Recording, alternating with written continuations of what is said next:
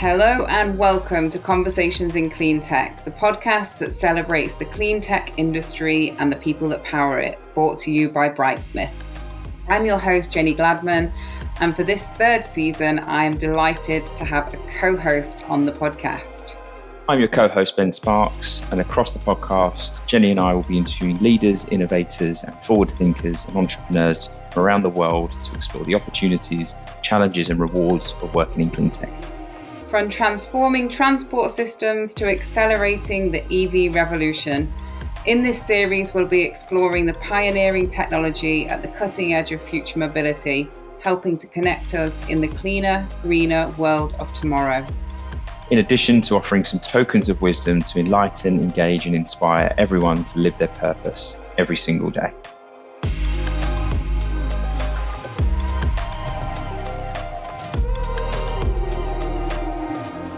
So we are very proud to host Amy. Amy currently holds the position of Vice President of Fleet Solutions at a company that I'm sure we've all heard of, a company called Blink Charging.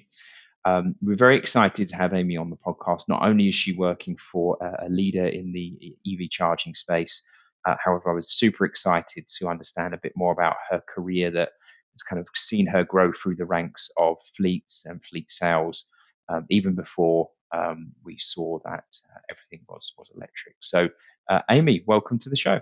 Thank you. Thank you for having me. No, cool. So, we touched on a bit about your role there, but I'm sure our listeners would love to know a bit more about you. So, tell us a bit about yourself and your current responsibilities, and maybe who Blink are as well.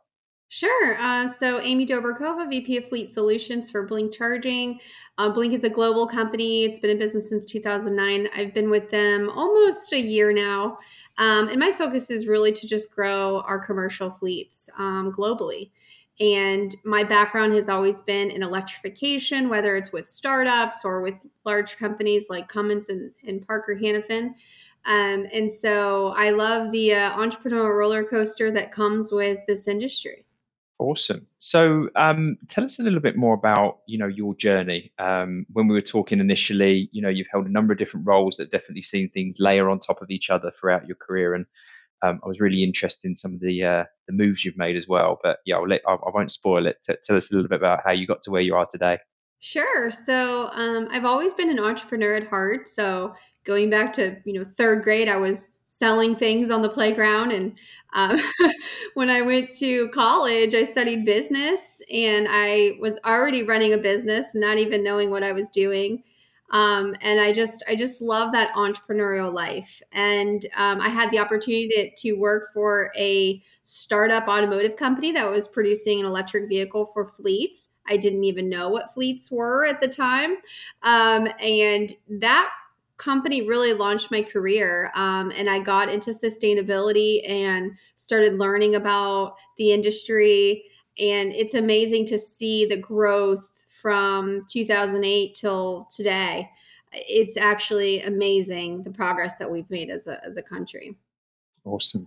So we touched on Blink as an organization earlier. I'd love to kind of maybe dig into that a little bit. Can you tell our listeners a little bit more about, I suppose specifically about how Blink are positioned in the market, and maybe some of the headwinds and tailwinds you're seeing? Obviously, we are reading a lot about fleet electrification at the moment, but I think sometimes, what gets lost are the organizations that are driving that change. So, and I know Blink is one of them. So yeah, I'd love to know a bit more about the organization. Yeah, I think Blink is a phenomenal company. We're really teeing ourselves up to be a global EV infrastructure provider. Blink was one of the early adopters in the industry from 2009, and they started installing chargers before, there was that many vehicles to plug in. We're out now in the phase that we're out upgrading a lot of those older chargers with new technology and new connectivity in our new network. And so I think, we just acquired SemiConnect. We've acquired several companies in Europe and UK, et cetera. So from my perspective, there's a great global fleet opportunity where we can be the one source supplier in EV charging infrastructure across multiple countries on one network as well. So Amy, your job title, VP of Fleet Solutions at Blink. I'm curious as to what that entails, and can you give our listeners an overview of what you do day to day and some of your responsibilities within Blink? Sure. So, as Vice President of Fleet Solutions, providing solutions for fleets in EV infrastructure, my responsibility is from a global perspective. So, working with a lot of the global fleets, commercial fleets in the states, as well as government, local municipalities. Fleet is a pretty broad perspective, from police cars all the way up to Class 8 semi trucks, and so. My day to day is just building a lot of partnerships with a lot of the OEs that are producing electric vehicles for fleets, working with commercial fleets, government fleets, municipalities, and really trying to provide that one-stop shop solution by working with Blink. So with the global approach, we're in multiple countries. We have support globally. We have one network that will support all different countries, and then just really overall growing Blink's brand and into the fleet market. Awesome. And we hear that a lot, especially when we look at EV charging, people in business development roles, which are effectively partnership roles. What does that actually mean to be sort of fostering these partnerships with the demographics you mentioned, the OEMs, the municipalities, etc.? It's important to work with everyone that's a part of the process, right? So when you're a fleet and you're going electric, you first of all, what vehicles are you going to be buying? How am I going to charge it? How am I going to service it? How am I going to keep operations running so that those vehicles stay fully charged and are on the road doing their job? And so it's really going to take a lot of partnerships with every player in the industry, working with utilities, right? Expediting as much as we can, and just really making it a seamless process for the fleet so they're not so overwhelmed. Because, they've only known IC engines for most of their career, and now we're converting those to electric, and there's going to be a lot of things that they're going to have to learn from. I'm sure they're just very up for doing that. I'm sure there's no pushback whatsoever. So it sounds like you're at the center of the ecosystem by the sounds of it. Yeah. I mean, you have your early adopters, you have your laggards. It's okay. We'll work with those that are early adopters and those that are willing to do the transition. Awesome. Sounds like you're at the center of the change. So good job with that. And sort of looking at some of the targets that the US has around EVs and EV charging, what are some of the challenges that Blink, I suppose, are working to overcome in helping the US kind of get to those goals? Yeah, so I mean, there's a lot of challenges. You've got utility companies you're working with, you're a lot of competition, but I think there's enough for all of us to play in this space. Common things we hear is there enough power with the grid? And looking back, I've heard stories of, the same debate going on when everybody wanted air conditioners in their home, right?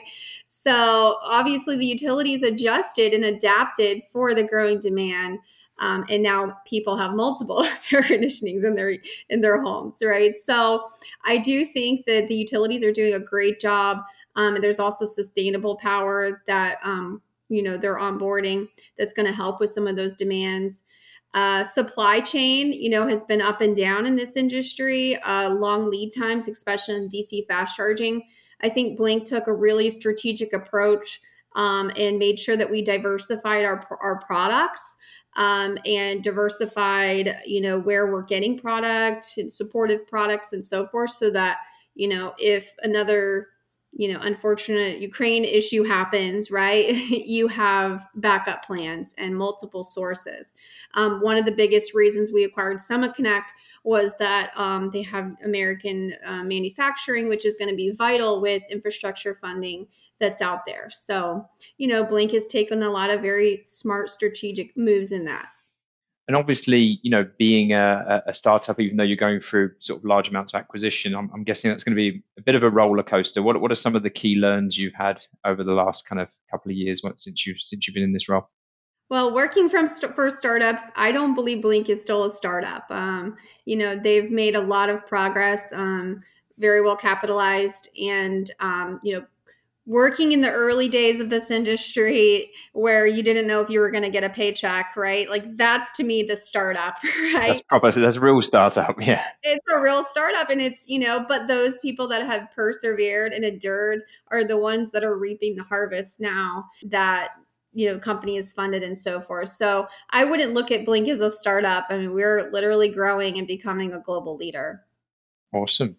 So on that note, we when people think, clean tech and EV charging specifically, that startup, does come to mind. You've obviously worked in both worlds, in corporate, in not startup as Blink, and also pure startup. What would be some of your advice to someone that's maybe thinking about coming into the clean tech industry and navigating where they should land? Because I'm guessing it's a special kind of individual that can add value in each of those. And what would your advice to them be? Yeah, I think it's important to know what you believe, what your passions are. So coming into the clean tech industry, I mean, maybe you grew up in a certain area that there's a sole purpose for why you believe in what you believe in, right? And I think it's important to learn about all the different solutions and then kind of see where you want to go. I mean, I dabbled a little bit in CNG, I dabbled a little bit in propane, in emissions reduction. I tested a lot of different technologies, and I do believe electrification is a strong, advocate moving forward. But there's a place for all technologies as well. So it really just depends on the person's, overall passions and goals. One of the greatest advice anyone ever gave me was Chelsea Sexton from Who Killed the Electric Car. I met with her at one of the companies I worked with, and I said, "Do you have any advice for me?" I was young and I was ambitious, starting out my career. I said, "Do you have any advice for me?" And she said, "Go hang out with the engineers. Go learn as much as you can." And so I would stay after work. I would go in the lab and I would learn as much as I can from engineers. And that helped me formulate my belief in what I was selling and in electrification specifically. And that knowledge and that passion is infectious, isn't it? As you're It kind of talking. is. It is. That's a really interesting point. I think I was going to save it to a bit later, but I'll talk about it now. Looking back over your kind of career, what would you say are some of the big tipping points you've made? And the reason I'm asking is, we see people moving into the sector. We also see people that are being accelerated, no pun intended, into leadership roles quite rapidly now because companies are scaling. So, as someone who's done that journey, where would you see your biggest tipping points in your career, and maybe looking back, what would be some of the advice you'd give to yourself during those moments? I think I was always willing to be open to hearing out opportunities. I had a lot of senior leadership that believed in me, helped me see my value in their organization. And I think over the years, that's why, they would contact me when they had a position open, or maybe they would refer me to, another company that is looking for someone with my expertise. And so over the years, I would just say, know your value and be open to new opportunities. I think people are like, well, this is not in my plan. I'm not even gonna look into it. Well, do you think anybody grew up and said, this is what, are you doing what you thought you were going to do when you were a kid? Probably not, right? And so just being open to what doors are open. And sometimes these doors open and they don't work out, and that's okay because you're going to learn something from that, or you're going to meet someone that you worked with that's going to have an everlasting impression on you. So nothing is wasted. And I know, I believe a couple of your moves were along those lines. There were people you met that later on, came to be at the forefront. So no, that's awesome. And you mentioned you've got you've always had a passion for entrepreneurialism and also fleets. It seems like you're someone that's definitely been living their purpose throughout a lot of your move. What does that actually mean to you, living your purpose? Just really, I appreciate God's given earth, and, we really should take care of it and leave it better than we found it. And I think, the more I've been in this industry, it's going to take a lot of different players. It's going to take a lot of different technologies and solutions. But, everybody plays a part, and, we want to leave the earth better than we found it and pass it on to a legacy to our children and our children's children, et cetera. Awesome. So obviously, we see people navigate into clean tech and into EVs from other sectors. I know kind of people are coming into the sector in different ways now. Some people are finding it on purpose, some people are finding it by accident. I know a couple of your moves kind of came to you. I'd love to know more a bit about those in the past. If you could share with our audience, that'd be great. Yeah. So when I first started, one of my roommates in college got me connected with a startup company. And once I was there, my first assignment was to profile the top 100 fleets, go out, learn everything I can about them. And then, investors came in and bought the technology, and we got to launch a new platform. And just as I've grown in the industry and built relationships with fleets, then I've gotten calls from CEOs of major corporations that are saying, hey, we want to launch a fleet program. We think you're the perfect person. And so it really just kind of teed me up, and I'm honored that they think of me when they think of fleet. What do you did you have to be kind of very purposeful around that, or is it more of a kind of create your own luck and create your own circumstance kind of scenario?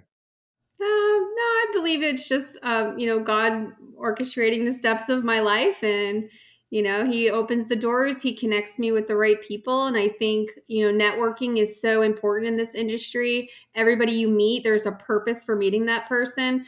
They could be somebody you're working with in the future. They could be a future customer, who knows? But there's a reason. And I do appreciate, just connecting with like-minded individuals as well that all have the same purpose. So Amy, we've talked about, you've had those opportunities in startups and scale ups and corporate. I think, a lot of people are looking at startups and they're basing them on funding, and they're still not really sure what the world of a startup actually means. I know you've experienced some good and also some challenging times in startups. Are there any stories that come to mind that you'd like to share with us that kind of you maybe show the good, the bad, and the ugly of the startup world? Sure. So, I mean, my very first career job out of college was working for the startup automotive manufacturer. And, when we first started, we had, Series A funding and a very, slim team.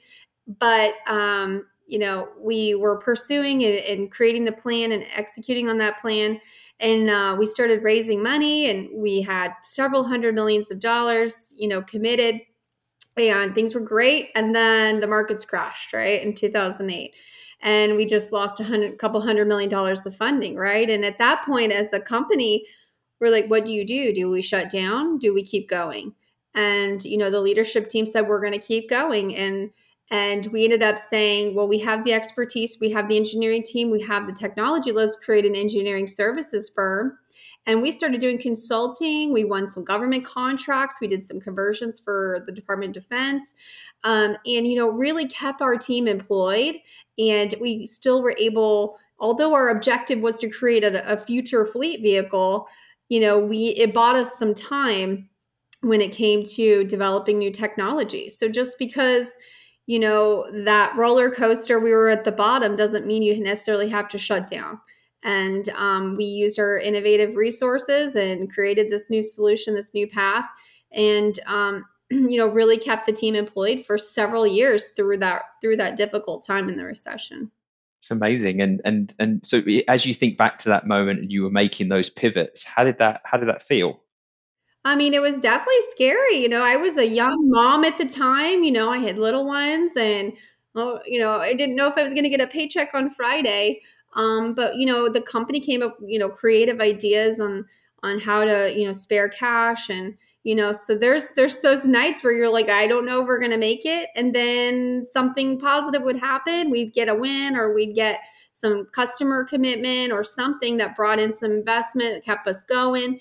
But, I just kept holding on to my faith and not living in fear. And if the company closed, then God was going to open another door. And that has literally been my entire career path. So when the one door closes, another one opens. Amazing. And if you were sort of advising someone coming into that environment again, someone that's looking to maybe sort of consider the startup world, what are some of the the attributes that person would need to have to, because that's not for everyone, is it? Not everyone can be that. Let's be honest. I would probably freak out and hide under my desk. What attributes do people need to be able to sort of be successful in that kind of environment? I mean, I think it based on their, personal household requirements, right? So my husband did work, so, we could take a little bit of a risk. I've always taken the risk. There's always been great reward with it. But I think it's up to the person if they're, like you said, it's not for everyone. And it's okay. If you're not comfortable with startups, or you have that fear of not getting paid or something like that, then that's probably not for you. But if you're saying, listen, I'm open to opportunity. I see the potential, the future, maybe a future IPO, maybe a future stock options or whatever, and you believe in the company, then it's worth going out and fighting and getting in at the ground floor. I mean, could you imagine if you worked at Tesla in the beginning and still there now? I mean, look how many people were successful from that. And they persevered and they had hard times too. You see that in a lot of major companies. So awesome. So looking to the future, if you have a crystal ball, when we look at EV and fleet specifically, and maybe even sort of specifically around infrastructure, what can you see in the future? Maybe for the next, let's say, 5 years out, if you can even think that far. But and also how are Blink going to play a pivotal part? So, I mean, statistics show that by 2030, 50% of the vehicles being produced by the manufacturers will be electric. You see leaders like GM, saying we're going 100%, Tesla, et cetera. So, as there's more electric vehicles coming to market, they're going to have charging, right? And I think when you look at the infrastructure plan that's out right now, I think one of the biggest reasons why people aren't going electric is because of not having enough charging infrastructure. And so we are full throttle trying to get as many chargers in the ground as possible. And Blink is actually one of the largest owner-operators of our own equipment. We're vertically integrated. And that shows that we believe in our product, we believe in the future, and we see that residual income for charging as the future fuel. I love that. So it's, you're very confident in where things are going to go, and Blink will be a front and center of that. When we look at infrastructure, are there any kind of challenges from an infrastructure perspective that need to be overcome? Specifically, we hear about where is it all going to go, and where's the space going to come from? I think one of the challenges is just the long lead times. So, with permitting processes and just getting, we have inventory. We could ship product today, but right, it takes an electrician coming out, looking at available power upgrades if that needs to happen. A lot of the newer buildings are spec'd for it, so that's not an issue. But when you start looking at older buildings, they're going to need more power. So all of that takes time. It takes permitting. It takes money. But as companies are building new facilities, they're thinking of EV charging, and they're planning ahead. And those are the best, because then we're ready to go. We can get chargers in the ground fairly quickly. But I think if our states and local agencies would really work on expediting permitting process, we can get chargers in the ground much quicker and start charging vehicles. That's the aim. But look, this has been fantastic. I really appreciate you taking the time, Amy. If people are making a move into the sector, what kind of tokens of wisdom would you like to leave them with? Now's the time. Now's the time. Just do it. Now's the time. The time is now. Yeah. It's a great industry to be in. And, when you go to work every day, you're doing something to help, right? You're doing something to better our environment. And I think that's, that shows a lot of passion and gives you purpose when you're working. We work more than we're home sleeping with our children, right? Or with our family. So you want to love what you do, and you want to be passionate about it. That's brilliant. Well, I really appreciate you taking the time. I think that's a lovely place to leave it. All right, great. Thank you. Thank you for listening to Conversation in Cleantech, brought to you by Brightsmith. If you've enjoyed this episode, please be sure to subscribe, like, and leave a review. Every time you do so, it helps others find the show. For more information around how Brightsmith can help you build a sustainable future through identifying, attracting, and retaining diverse talent, head over to brightsmithgroup.com. Join us next time for more conversations in clean tech.